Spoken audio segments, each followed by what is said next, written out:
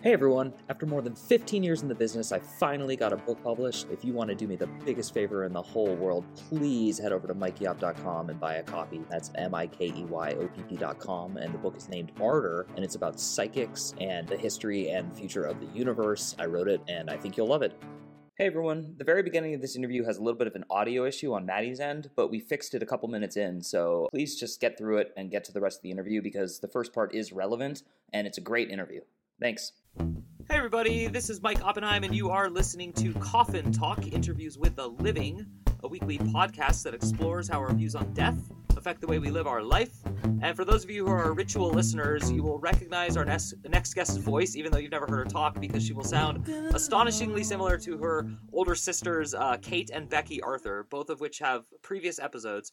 However, since not all of you listen to every episode, to be fair, I'm going to let her, give her own introduction and explain her relationship to them, and then that will segue, of course, into a thoughtful conversation about death and how it affects the way we live our lives. So, welcome to the show, Maddy. How are you? I'm great. I'm really happy to be here. Thanks for having me on. Yeah, I am the youngest of 9 children in a blended family, and 2 of my older sisters, Becky and Kate Arthur, have been on your show previously. So the reason they were on the show, Kate is actually a very, very good, close old friend of mine. Her sister, Becky, who I also know well, I met, again through her as we discussed on those 2 episodes. But the reason Kate had reached out to me was that tragically, about 2 years ago, I believe, your father took his life. And then when I interviewed her about it, Becky wanted to give her take and how it affected her. And then you reached out to me and said you also wanted to give your take. So I'm not trying to be presumptuous, but I want to make sure that was kind of the vibe I was picking up on. Is that correct? Yeah, absolutely. Yeah, he had, lifelong mental health struggles that we were kind of all witnessing firsthand. And so it was just the end of a really long and painful road. And, the beginning of a totally new, long and painful road. And then just real quick for clarification, at the time of this recording, how old are you right now?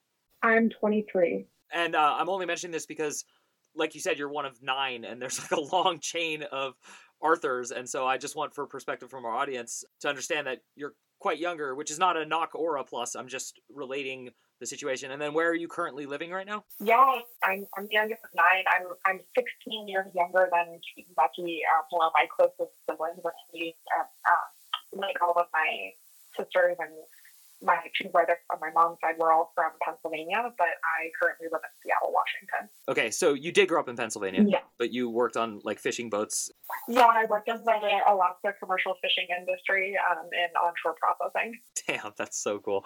I want to do an entire podcast just on that, but this is called Coffin Talk, and we're going to stay on topic at least to begin. So do you think that when a parent takes their life, it affects all the children the same, or do you think the age matters? What factors have you thought about when it comes to that, when you're trying to rationalize how to move? Because you said now a whole different experience has started, so I'm kind of trying to tug at that knot, if that makes sense. Yeah, absolutely. I think age is a huge factor. I was a junior in college when our dad took his life, and in a way, I felt and I think that my sisters would echo this sentiment, that we actually lost 2 totally different parents. And something that I thought about a lot and really struggled with was this deep sense of jealousy of all of my siblings who have had so many more years with our dad, and just kind of those quintessential parent-child experiences, having our dad teach them how to drive or something like that. By the time I was born, I think our dad was already greatly struggling and had been for some time. And so, my experience with him as a parent, I think, was totally different than the experiences that Becky and Kate and our other siblings had. Yeah, wow. That was a very, very interesting answer and very succinct. What do you think you missed that other children get? Just that sense of, I think, peace and belonging that you get from your parents or that you should get, and that, so many years of media and literature have kind of painted parents and especially fathers to be. I mean, the memories that I have of my dad are so precious to me, and I cherish them greatly, but it did take me a while to kind of come to terms with the fact that we didn't necessarily have a normal relationship, and that reliance that children are supposed to have on their parents, I just never really could have with our dad. Yeah, I mean, that is very relatable and understandable to me. You said the closest sisters to you are Kate and Becky, correct? Yeah, yeah. Okay, so like, why was there a 16-year gap? I mean, were your mom and dad like not getting along, or were they getting along, or were they just busy raising the other kids? Like, has that been explained to you? Do you know? Yeah, so both of my parents had previous marriages, and children before they got married and had me. So I'm the only child to come of their marriage, and technically all of my siblings are half siblings, although it never felt that way. Wow, that makes so much sense. Okay.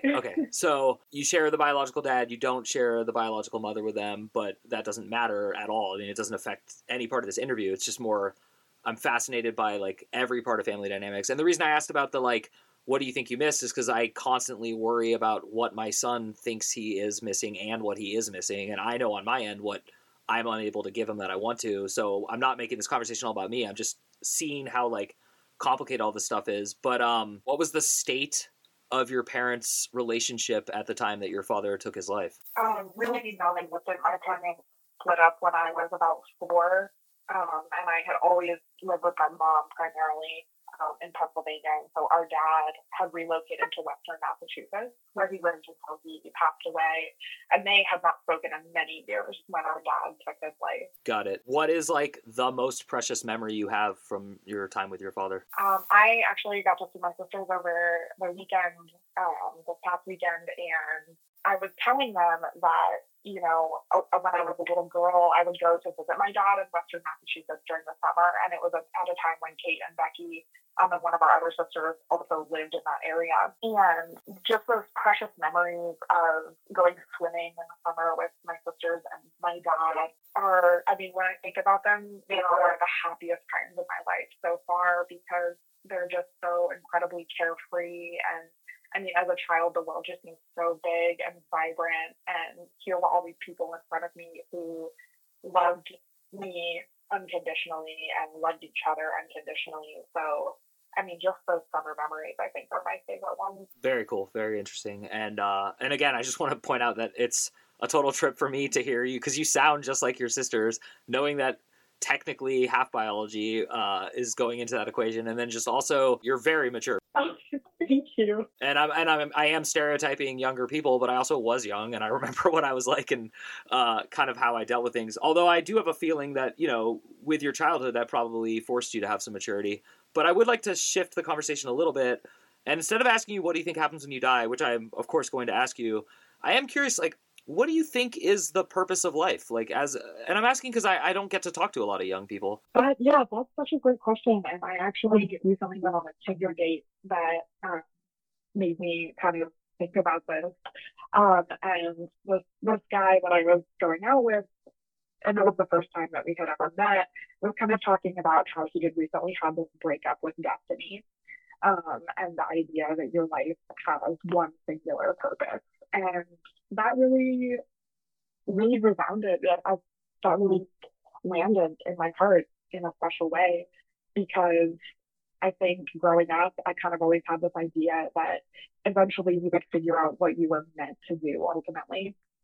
And now I'm kind of realizing that I don't think that any of us are meant to do one thing. I think life is about the pursuit of moments that make you feel lucky to be alive. Wow, that is a great quote. Oh my God. So, what is a recent moment that made you feel lucky to be alive? I saw starfish for the first time recently, and I'd never seen one in real life before, but I have had this recent love affair with tide pooling. But I think that tide pooling was to view life on a minuscule scale, and just to realize that, you know, humanity as we know it is a gigantic thing, but that there's really life and civilization and existence on all scales, not just the one that we experience day to day. Wow, I am gelling so well with these thoughts. These are like things I think about all the time when I'm like taking walks or I'm with my daughter, and I just see like, actually it was this morning, I was walking and I was coming home in like pitch black at 4:45 in the morning, and I just like, something inside of me was like, touch that tree. And I started like touching it, and I felt how alive it was. And it reminded me of like when I did psychedelics a lot when I was younger. I didn't do psychedelics a lot. That sounds like a weird phrase. I did psychedelics, and a lot of my thoughts were always about like nature, and believe it or not, this is actually a natural segue. It seems to me like the Arthur sisters I've met are all extremely into nature. Is that something you think you inherited through your father? Absolutely. Yeah, definitely. And my mother too, and my brothers were both just very earthy, very connected to, you know, just that, I mean, something that always will resonate with me is after our dad went missing, I kind of like reached out on social media to people in his neighborhood, and this woman reached out to me to say, she didn't know our dad met at a bar and just kind of chatted, and she said that she was really struck by how he was sure that you could feel and see the existence of God in the germination of a single seed in the garden. And that struck me so deeply. And I actually ended up writing a poem about it that's really close to my heart. But I think that our love of nature and our love of the earth was, bound to us before we were ever here as humans. Yeah. And the other thing that really caught my attention when you phrased it was you specifically said the word civilization. And my job behind the scenes, one of my jobs, I have like 6, is I index books. And so I have to like very often decide whether I'm going to use an indexing term of society or culture or civilization. And the three are like extremely different to me. But when I hear someone say civilization, it always strikes me because I think that word has like such a hefty weight to it. So like how sad would you be if you knew that this civilization was going to end versus how invested are you into keeping this civilization going? Hey everybody, I just want to thank you so much for listening to the show. Our numbers keep growing and we have a premium package, and it would really help us out if some of you loyal fans would head over there and sign up. You get bonus monthly podcasts, you get a book I wrote, and you also get extra essays and other content. So please head over to mikeyop.com, that's MIKEYOPP.com, and sign up today. Yeah, I think, I would be sad, but kind of open to feeling sad about those kind of things. And so I'm always open to that, an experience of grief. But I think that if our civilization were to end relatively soon, I would mostly be really thrilled and excited for whatever was next, even if I wasn't physically here to experience it. Cool. And that segues excellently into what do you think happens when you die? I have thought so much about this, and I think I started thinking about this as a little kid, just because it's really hard to imagine when you're that small the lack of existence or the lack of consciousness. And I remember as a little kid being really afraid of death, and that fear has dissipated as I've gotten older. But still, that curiosity, about what's going to happen to us, has not faded in any way, and I don't think it really does for anybody. But when my dad died, I really wanted to lean into an idea of disembodied consciousness, which I think a lot of religions lean into, this idea that there's a heaven and that you continue on just without your body, or you continue on as some sort of ghostly being. But I really don't think that's true. I don't think you ever continue on as a disembodied version of yourself. I think that as humans, we are just this highly organized vessel. And when that vessel ceases to work, we don't continue on as a collection of thoughts or memories. We just become less organized. And so the way that our bodies are put together becomes something else entirely. And I think your consciousness goes along with that. Wow, that's an incredible answer. I'm glad you write poetry because you have a good mind for connecting thoughts without immediate correlation, which is, I think, the whole point of poetry. I studied literature in college and stuff, and I had to take poetry. And when I say I had to, I went into it with a very bad attitude, but I came out of it really appreciating what it does for me. Just like music, it really gets me to connect dots that I wouldn't ordinarily be able to. And so I'm saying that that answer was very poetic. And I think it's very sad to me that my ego just begs me to believe in reincarnation and my consciousness will go on. But I have to say, every time I really get critical about it, I come to the same conclusion you do, which is that doesn't really seem likely nor beneficial. So that was a very interesting answer. So what is it?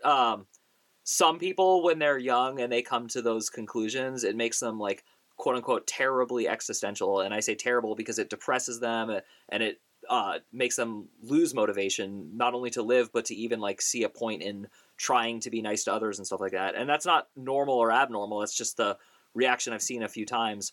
Why has your reaction to it been pretty positive, at least in my estimation? Well, first of all, thank you. That was a sweet compliment. I think that there was just for me a real lack of fear about what comes next. And I see a lot of like death as part of the job that I work. And I think anybody in animal or fish or shellfish agriculture would tell you is that there is a real like sacrifice that comes from of course the being that is dying so that we can use it as meat or as fish. But there's also, an endurance about it. Something is ending, but the process itself never really ends. So I guess when my process is over, there's something else there. Yeah, totally. And how connected are you to like animals and plants with a sense of like duty? Do you think there's a point where we are overfishing, or do you believe like in animal rights to any extent? And I'm really asking this openly. There's no agenda behind it. Yeah, 100%. I definitely do believe in animal rights. It's hard to kind of reconcile that because once you really personify something or really become emotionally attached to it, it makes it really difficult to, carry out the job of ending its life. And luckily I only work in onshore processing, so it's not often that I ever actually end the life of something myself. And I do think that there is a real threat of overfishing, but I feel really grateful to be a part of the Alaska commercial fishing industry, which has, really invested hundreds of millions of dollars and years of research into ensuring that we don't ever overfish Alaska. Oh, wow, that's really great to hear, because I don't know anything about that, and and I am just admitting how, like, quintessentially American I am, because I ate fish all my life until recently, and it definitely never occurred to me. And I've been to Alaska. It was the very last of all 50 states that I went to, and oh my God, I love it. I love it, love it, love it. I'm definitely going to go back. And so I am fascinated by all things Alaska. Now, when you were working on these boats and stuff, did you actually ever like step on shore, or are you just always like off the coast? Yeah, so I actually don't work on boats. I work in offshore processing. Oh, okay. So I work in a number of facilities, some which are like ultra remote and have groceries and mail flown in by plane. And many of them are quite old, like over 100 years old, and have a lot of really rich history there. Wow. So you went to college before all this, right? I did, yeah. Okay, what did you study in college and where did you go? I went to Penn State. Oh, wow. I have a friendly rivalry with my sisters and all people who attended the University of Pittsburgh. Well, that's where I met them, so yeah. But I studied food science, and my specialty was meat, seafood, and social science. So I always knew that I wanted to work with seafood, and there was truly no better place to do that than Alaska. So when I was in college, actually shortly after our dad's body was found, 6 days later, I got on a plane to King Salmon, Alaska to work my first summer in Bristol Bay. Wow, that is, talk about making lemonade. That's really cool. That's really awesome. Thank you. And actually, you sort of answered the question I was about to ask you, which is I was going to say, do you believe in like divine intervention and like, almost predetermination? So I'll kind of like twist it a little bit.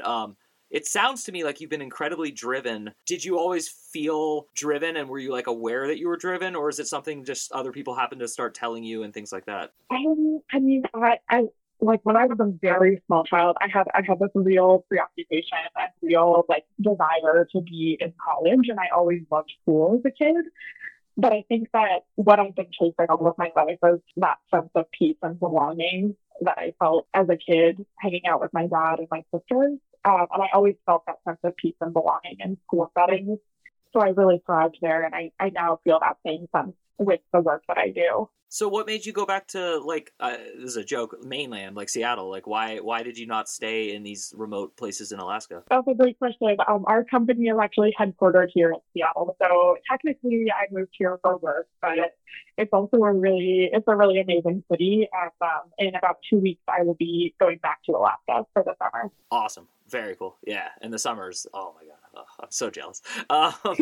Yeah, actually, I have a very close friend in Seattle, and I like the culture there a lot. thought, but it is like a really big city, and it's also like very, very West Coast. I grew up in the Bay Area, and San Francisco and Seattle to me are like the closest two cities to each other in America. Mm-hmm. So I am curious, seeing as Seattle has been making national headlines for years and years and years as like, it's not like a counterculture, but it's like a very different culture. And then you're also at an age where you're bracketed into like this new generation that everyone wants to talk about. How do you feel being young and like experiencing this like cultural shift that we're all going through? Because we certainly are going through a shift. We don't know where it's going to end, but like things have been rapidly changing in the last like 5 or 6 years. Do you have any thoughts on that? Yeah, I definitely do. I feel like my thoughts are like not that interesting or at all compelling, but I mean, I remember being like 16 when Donald Trump was elected president, and and even at that time, I just didn't really like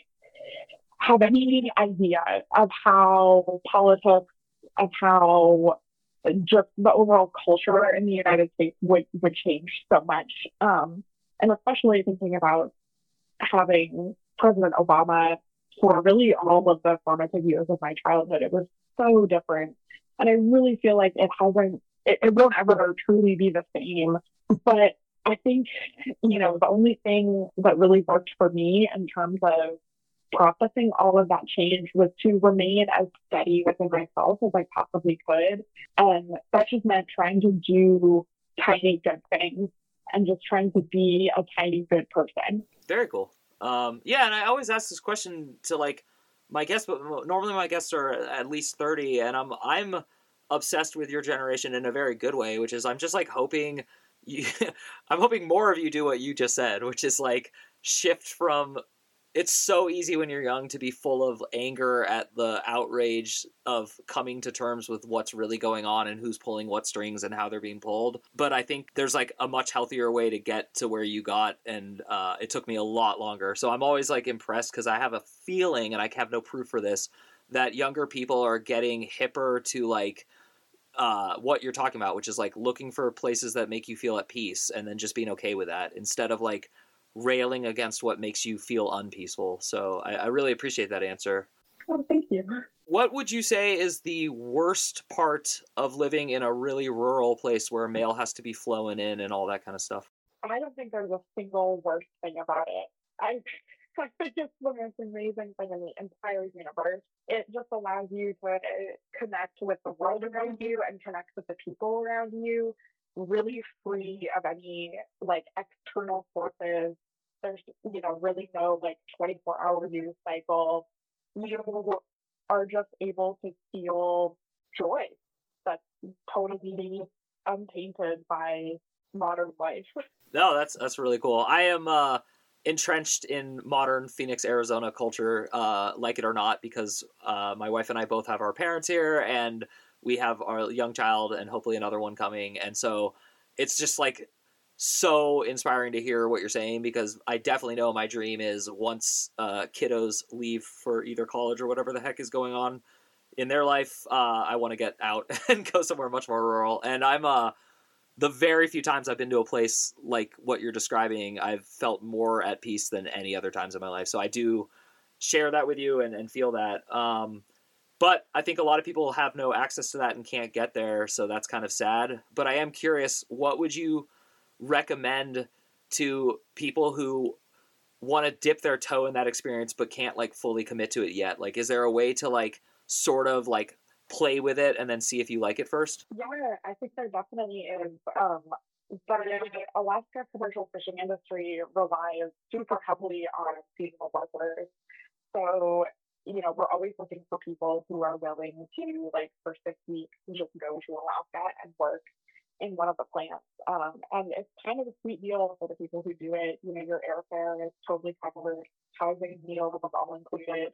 So it's really just a chance for you to like say goodbye to regular life for 2 months. That's so cool. I had one friend, he's my age, but when I met him, we were in our mid-20s, and he had done what you described, and except he was on the actual boats. Mm-hmm. And I'll just never forget his like descriptions, because while he did have a good experience and he made so much money in like such a short period, Yeah. he just said like, he's like, I remember like just flipping a cigarette to light another cigarette and just like hating my life 16 hours a day. I've definitely had those moments where like I haven't seen a fresh vegetable in like 10 days and I'm like really questioning all my life choices, but then like the sun rises over the mountains and I'm like, yeah, this is it.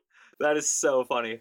Well, I'm very impressed by you. I'm so glad you reached out. I could just tell like your energy was awesome, and I was so excited to interview you. And we book guests so far ahead now that it's like crazy because I get excited and I'm like, oh, we have to subdue that excitement for about 2 months. So you definitely lived up on my end to the potential that I saw for this interview, and I'm really happy. And as you know, because you've listened to some shows, I like to let my guests say whatever the heck they feel like at the end of the episode and let our audience hear it. So do you have anything you want to tell everyone? Yeah, but first of all, thank you so much for having me on the show. You know, it's amazing. It was amazing to listen to my older sisters and their episodes. And so I feel really grateful to be here. And I wanted to circle back to one thing that you said earlier, which is that you're worried that you are like not able to provide the like emotional support or connection or whatever it is that your child may need. And I always say, because you're not the first person who's brought that up to me, if you are worried about those things, that's such a good indication to me that you are doing all the right things. And no matter really how your experience as a parent or your relationship with your child evolves over the years, they're always going to have those memories that they cherish and hold so dear to their hearts and that really like shape them and guide them throughout adulthood. So I don't know. Thank you. No, don't say I don't know. You definitely do know. You touched me. Thank you. I really take a lot of strength from what you just said. And I loved this interview. I loved everything you had to say. And I'm always just beating on the doors and yelling to people, trust this young generation. They're full of good people. They're full of caring, loving people. And you are one of them and you're proof of it. So I just want to thank you again. And who knows? Maybe we'll have another Arthur sister on the show. I don't know. Or maybe we'll just have the three of you back at the same time someday. But either way, thank you again for coming on the show. And thank you to our listeners. If you want to support us, please head over to MikeyUp.com and sign up for the free weekly newsletter. And if you want to go the extra mile, sign up for the premium package. We love you. We thank you for listening. Thank you again, Maddy, Arthur, and we will see you soon.